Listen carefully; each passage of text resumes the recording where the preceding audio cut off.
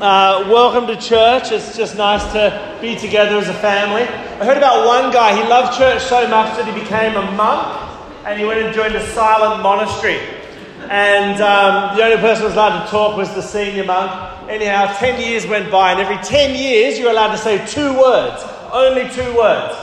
So the first 10 years go by and he stands up at dinner and he just says, "Food bad." He sits back down. Another 10 years goes by, his opportunity gets up, he finally gets there and he just says, "Bed, hard." Anyhow, another 10 years goes by, he's really sick of it by this stage, he gets up, 2 words, he says, "I quit." And the head monk looks at him and goes, "Well, I'm not surprised, all you've done since you've got here is complain." All right, well, this is not a silent monastery, is it?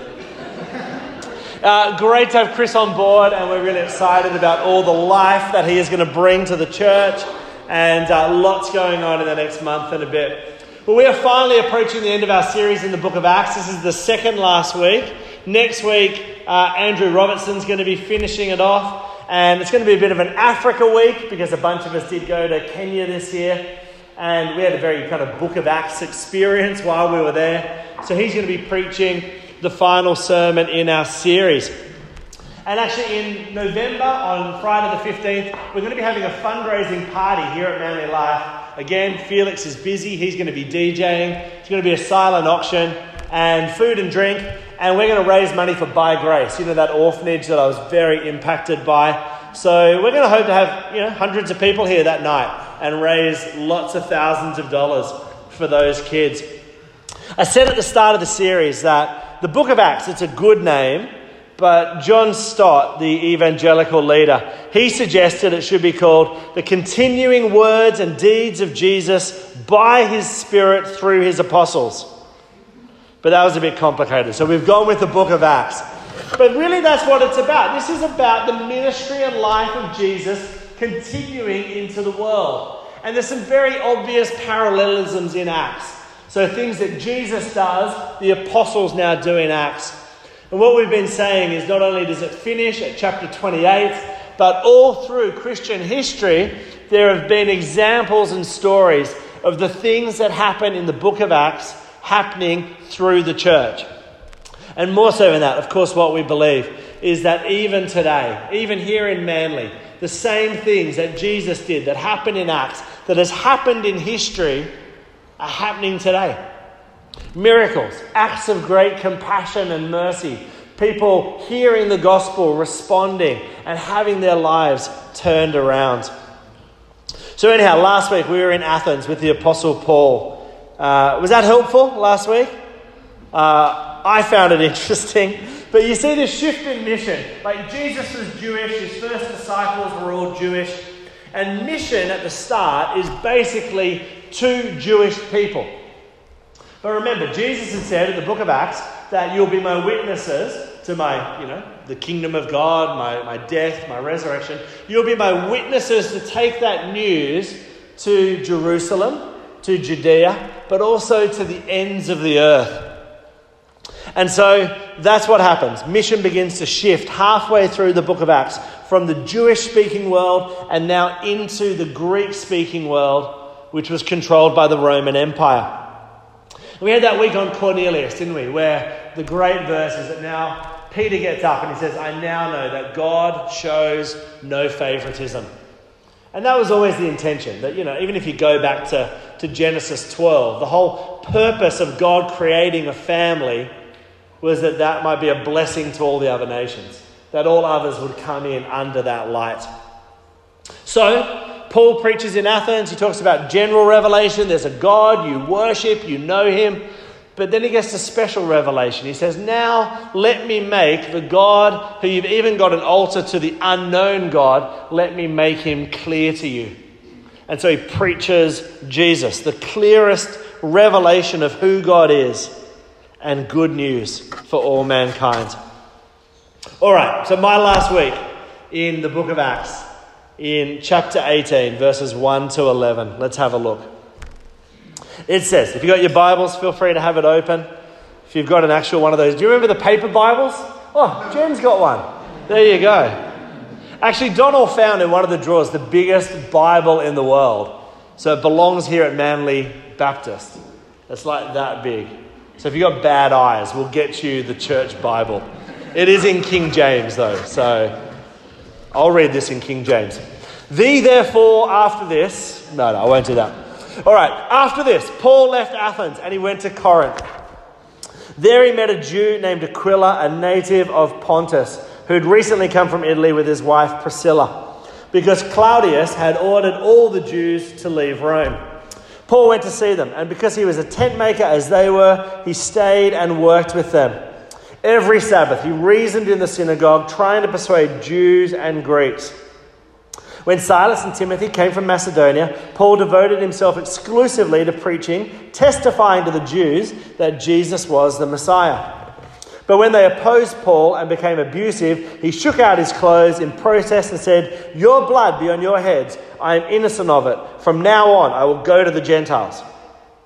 Even though the very next chapter he does go to another synagogue. But anyhow, verse 7. Then Paul left the synagogue and he went next door to the house of Titius Justus, a worshipper of God.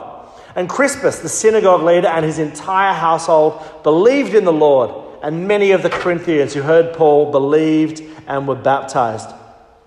One night, the Lord spoke to Paul in a vision. He said, "Don't be afraid. Keep on speaking. Do not be silent, for I am with you. And no one is going to attack and harm you, because I have many people in this city."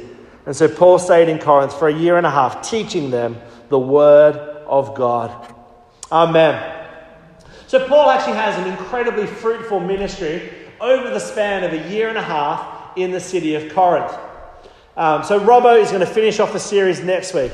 But the reason I wanted to do my last sermon in Acts is I am fascinated by the church in Corinth. Of all the churches that get established through the New Testament period, we probably know the most about Corinth. Why?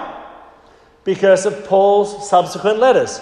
You'll find them in your Bibles, 1 Corinthians, 2 Corinthians, where Paul, after this year and a half of ministering to Jews and to Greeks, he goes on, and then I think it's from the city of Ephesus, he writes these letters back to the church that he founded in the city of Corinth. And so it's an interesting time. While some describe what then ensues in Corinth subsequent to Paul's ministry, that we know about because of these letters, as a complete mess, I actually find great heart and encouragement. Because despite the mess that becomes evident in the church in Corinth over morality and divisions and moral scandals, what we still find is a church still in the grip of God's grace. And with Paul's help, they're still going to work it out, working out what it means to go from a pretty immoral pagan background. That's where they heard the word of God. They are into all kinds of worship and practices. And then they become Christians. They become children of God. But it still takes a while to work out what it means to be a follower of Christ. So we read in those letters from Paul that they are once and forever loved by God due to the corrective nature of the word of God and the Holy Spirit. They're also able to be restored. He says in 1 Corinthians 1:9, God is faithful. God is faithful. Thank God for that. Because no matter how messy our lives get, or how messy our churches can even get, God is faithful.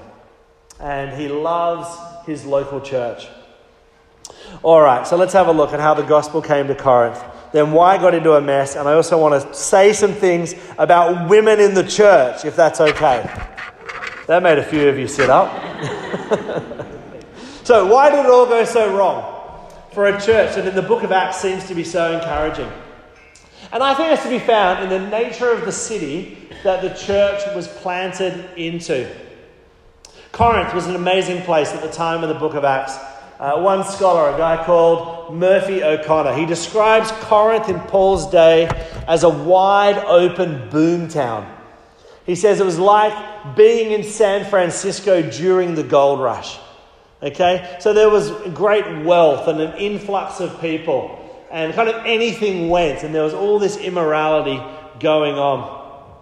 The city had 2 harbours, so it became a commercial centre, and so seaborne merchandise was passing through the Mediterranean. It came through Corinth, and it made the city incredibly diverse. People would travel to do their business from all over the Roman Empire in Corinth.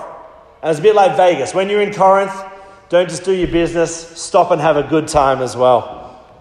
So Paul comes to Corinth, and we read in 1 Corinthians 2:3 that he arrives in the city with weakness, fear, and much trembling.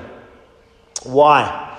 Well, I think it's because his previous experiences in these big Greek-speaking Roman Empire towns had not been an overly warm reception. In Philippi, he'd been illegally beaten. Imagine that. You share the gospel with someone and you get beaten up. They threw him into prison. His labours in Thessalonica were fruitful, but the Jews soon stirred up a mob in opposition to him. And not longer, Paul finds himself in Athens, the intellectual centre of the Roman Empire. And yeah, it bears fruit. People become Christians. But he also experiences the scorn of the sophisticated Athenian philosophers and intellectuals. So Paul leaves Athens, he makes the short journey down to Corinth, and he approaches this teeming city, aware of its notorious reputation.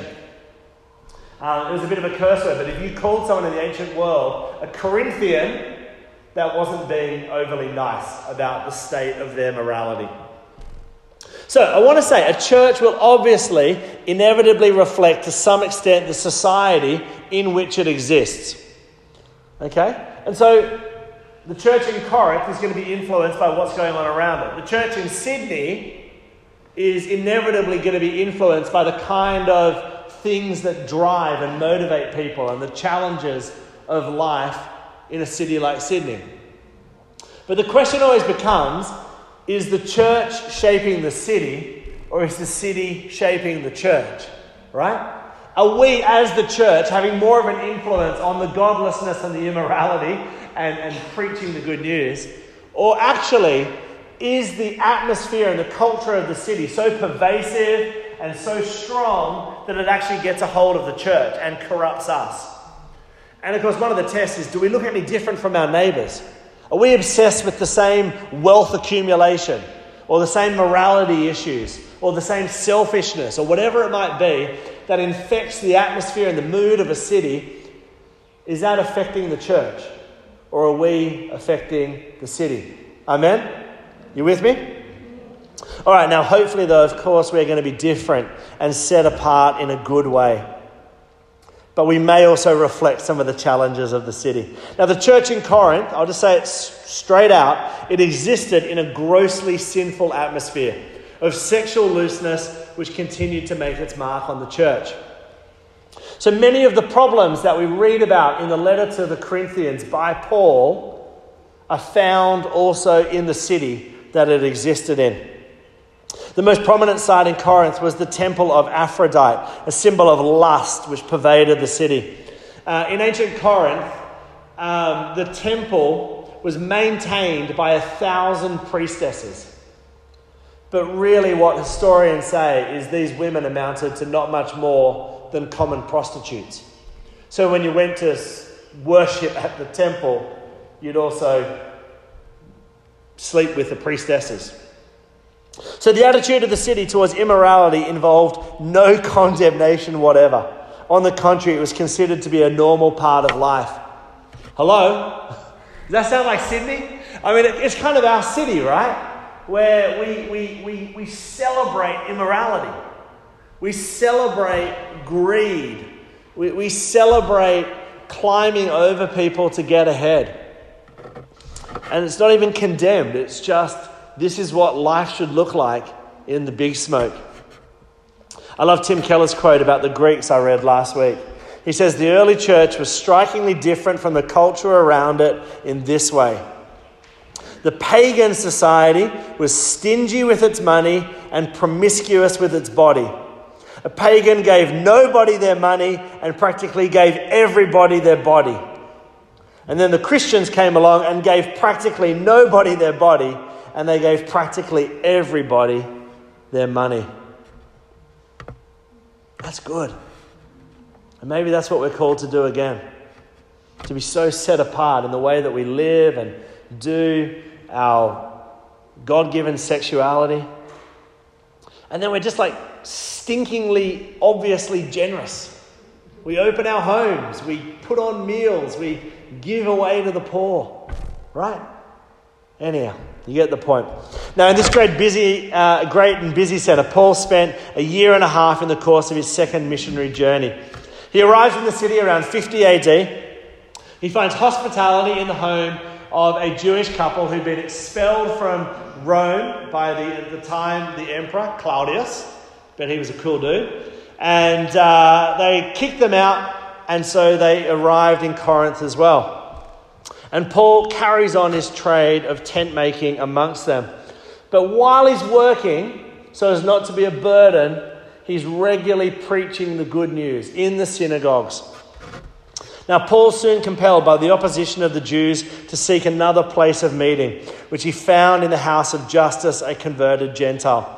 So he preached the gospel, and he does it encouraged by a vision from God that we read about in the passage.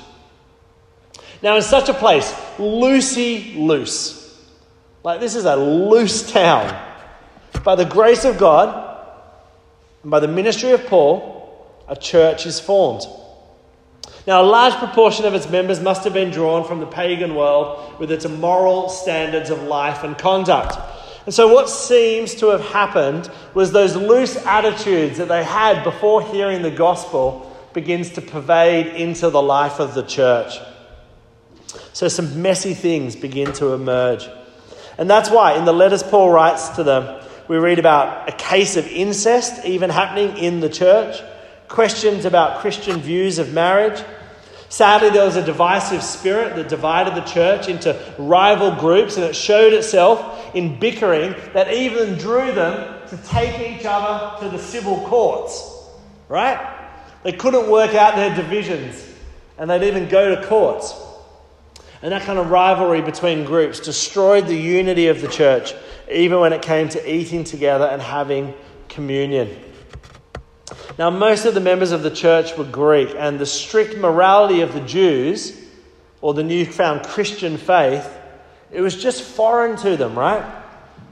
They found it difficult to understand what they once considered as virtue was now being called sin. And I think ministry is like this. I sometimes joke to other ministers that, I'm not trying to offend you all, but ministry in Manly is like trying to unscramble an egg. You know, it's like, particularly if adults are becoming Christians, there's going to be some unscrambling to be done, right? It's not like you become a follower of Christ and then wacko, you're now a saint with no issues, right? And we want to see adults become Christians, but it's probably a case that they've walked down some paths that we wouldn't consider God's will for their lives. So, there's a whole range of things that gracefully, patiently, by the grace of God, need to get sorted out. And that's what happens. That's what happens. Like, don't beat yourself up, right? We don't become Christians and become immediately saints. It's a process. Would you say that about your life? Are you a finished product? If you are, you can have my job. Because I'm not. Nicky Gumbel had a great line in Alpha on Thursday. He said, just because you're a Christian doesn't make you better than other people. But hopefully it's making you a better version of you. Isn't that good? So we've got no grounds to be judging other people. Particularly not outside the church, but even inside the church. The question is not, are you better than someone else? It's, are you personally better than you were before coming to know Christ? So hopefully this whole Jesus thing is making you a better person, people. All right. Now, before we finish talking about Corinth, being part of a local church, even in the mess, I just want to say a few things on women in the church. Is that okay? Yeah. No one walked out this morning, so that was okay. You probably know my position because Victoria preached 2 weeks ago. But anyhow, I bring it up because it can be a confusing area, right? And there are differing texts in the New Testament and views, and it can cause divisions. Even in a city like ours, there are going to be churches that hold different views to manly life. And, I'll challenge them and discuss that with them, but there is a diversity of views around this issue. But I bring it up because here in Corinth we meet an amazing couple, Aquila and Priscilla, who together are leading and teaching the church. In the New Testament, who's the first preacher of the good news of the resurrection? It's Mary. Mary runs back and tells the disciples that he is risen from the dead. She is joined by a female apostle who Paul refers to in the book of Romans as outstanding among the apostles, a woman named Junias. And there's another lady called Phoebe, who is also a leader in the New Testament church. So for the first time, a movement was being launched into the world where women were as valued as men. And of course, it's all in fulfillment of the promise in Acts of Pentecost of the prophet Joel. And in Acts, Peter uses this promise from God to describe why the Spirit of God's being poured out. And he gets up and he reads about how with the Holy Spirit, both men and women will minister. He says, in the last days, God says, I'll pour out my Spirit on all people, even on my servants, both men and women. I will pour out my Spirit in these days, and they will prophesy. You cannot understand ministry and prophesying other than speaking, other than getting up and giving the word of God. In the ancient world, the place of women was pretty low. Ben Sirach, a Jewish teacher, 200 BC, reflects the very negative view of women. He says, better is the wickedness of a man than a woman who does good. I bet he didn't get dinner that night. He said that. But that's how people at the time perceived women. Come to the Talmud, an ancient Jewish text. It says, woe to him whose children is female. And of course, that's not just an ancient view. Sadly, the practice around the world of aborting females because people would prefer a male child continues. I don't know what the stats are in China, but there's a huge, higher percentage of males in China because of decades of aborting female babies. The Greek world was no better. Socrates. Did anyone study Socrates at uni? No, just me. Okay, that's fine. Whatevs. I think I studied Socrates. Beloved philosopher in universities around the world. He said that he counted 3 blessings in his life. There was 3 things that Socrates was grateful for. First, that I was born a human and not a beast. Second, that I was born a man and not a woman. And third, that I was born a Greek and not a barbarian. So women, you knew your place in the ancient world, right? It wasn't great. In a place like Corinth, men married at 30, women at about 18. By the time of marriage, a man was experienced, having slept with many women, including prostitutes. One ancient historian noted, we attend prostitutes for our daily needs and a wife to bear us children. Now hear this. Get ready. Put your listening ears on, okay? Because this is what Paul says in Galatians 3:28. He says, there is neither Jew nor Greek, slave nor free, male nor female, for you are all one in Christ Jesus. Isn't that awesome? Isn't that amazing? Into that ancient world comes Jesus and the way he treats women and ministers to them. And then Paul and these kind of statements. And this is the beginning of equality, women. Church has not always got it right throughout its history, but we cannot get past these texts that say that we are one, that we are all image bearers of God and equal in Christ Jesus. So are there difficult texts in the New Testament about women not speaking and so on? Yes, there are. But for me, the overwhelming evidence is that we live in the age of the Spirit, where God enables both men and women to minister and to teach and to play every role within the church. And in this passage, in Acts 18, a little bit further on, we find Priscilla, who's become a Christian, teaching a guy called Apollos and further explaining to him what it says are the ways of God. So I think these other controversial passages, I believe, are answered by understanding the cultural context in which they are written. And of course, they should be read in light of the fact that there are heaps of examples in the New Testament, in church history, and today, women are powerfully ministering, extending the kingdom of God, leading in the church, and just being incredible witnesses to Jesus Christ. Amen? So that's my lens. If you still struggle with that, come and see me.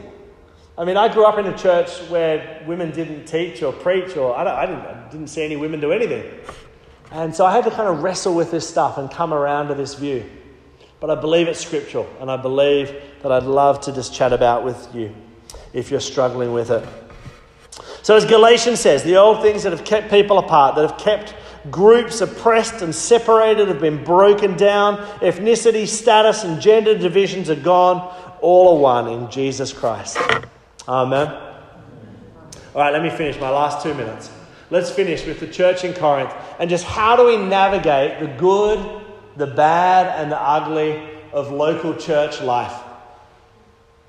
As I've already said, this was a fruitful 1.5 years of ministry for Paul. And yet it becomes clear in his letters to the church he established in Corinth that a lot of issues developed. You could say that. If you've been around the church for longer than Australia will last in the Rugby World Cup, you know that these are amazing communities. Local churches are amazing. There is nothing like them. But they can also be broken and fragile and messy. I've heard jokingly said, if you're looking for a perfect church, your joining it will spoil that. It's true, isn't it? Because we bring our mess. We bring our fragility. Like the Corinths, we come with cultural stuff and family of origin stuff and brokenness and mess, and you put it in the petri dish of the local church and you stir it all about and amazing things happen. But bad things can happen as well. I just reflect that churches are full of broken people like you and me. And we're shaped as much by the city we live in sometimes as by the good news of the gospel. We are all scrambled eggs, are we not? That God is trying to put back together. So we come like the Corinthians with broken sexuality, with natures given to divisiveness and gossip and selfishness. We get hurt, but we probably hurt other people as well. But oh my gosh, can I just say this? I'm a minister because I love the local church. You know, I was that guy who just was always at every church thing. And so eventually I guess they gave me a job. But the reason I was at everything is I just love church. This is the place where the lonely can be befriended, where the sick can be healed, where those who are in a dark place can find a light, where we can find a purpose beyond just our selfish ambitions to serve and to love others and to become generous. So when we commit to this being a place of healing and grace and transformation, amazing things can occur. In 1 Corinthians, Paul reminds them in chapter 1 that we are called to be his holy people. So if you're wallowing in sin, don't stay there. We are called to be put back together, to become holy. He says we've been enriched in every way, so you're given what you need to do that as well. And he says God will keep you firm to the end. And so Paul, speaking the word of God, corrects them lovingly back into alignment with Jesus. So I guess that's my encouragement. As I finish my last sermon in Acts, we've been at it since Easter, is that what we get joined into when we become followers of Jesus is the family of God. We've seen in Acts how amazing that can be. There can be miracles. There can be incredible love and mercy and acts of generosity. People getting saved, people getting set apart for a brand new life. We've also seen in Acts it can be messy, there can be persecution, there can be divisions and hurt that happens in the church. But when we commit, and if we're willing to align ourselves with the work of the Holy Spirit, I really believe amazing things can happen in this family. When I started this series in Acts, I quoted Arthur Pearson, who he wrote in his commentary on Acts in 1895. Church of Christ, the record of the acts of the Holy Spirit have never reached completeness. This is the one book that has no close because it waits for new chapters to be added so fast and so far as the people of God shall reinstate the blessed Spirit in his holy seat of control. Amen.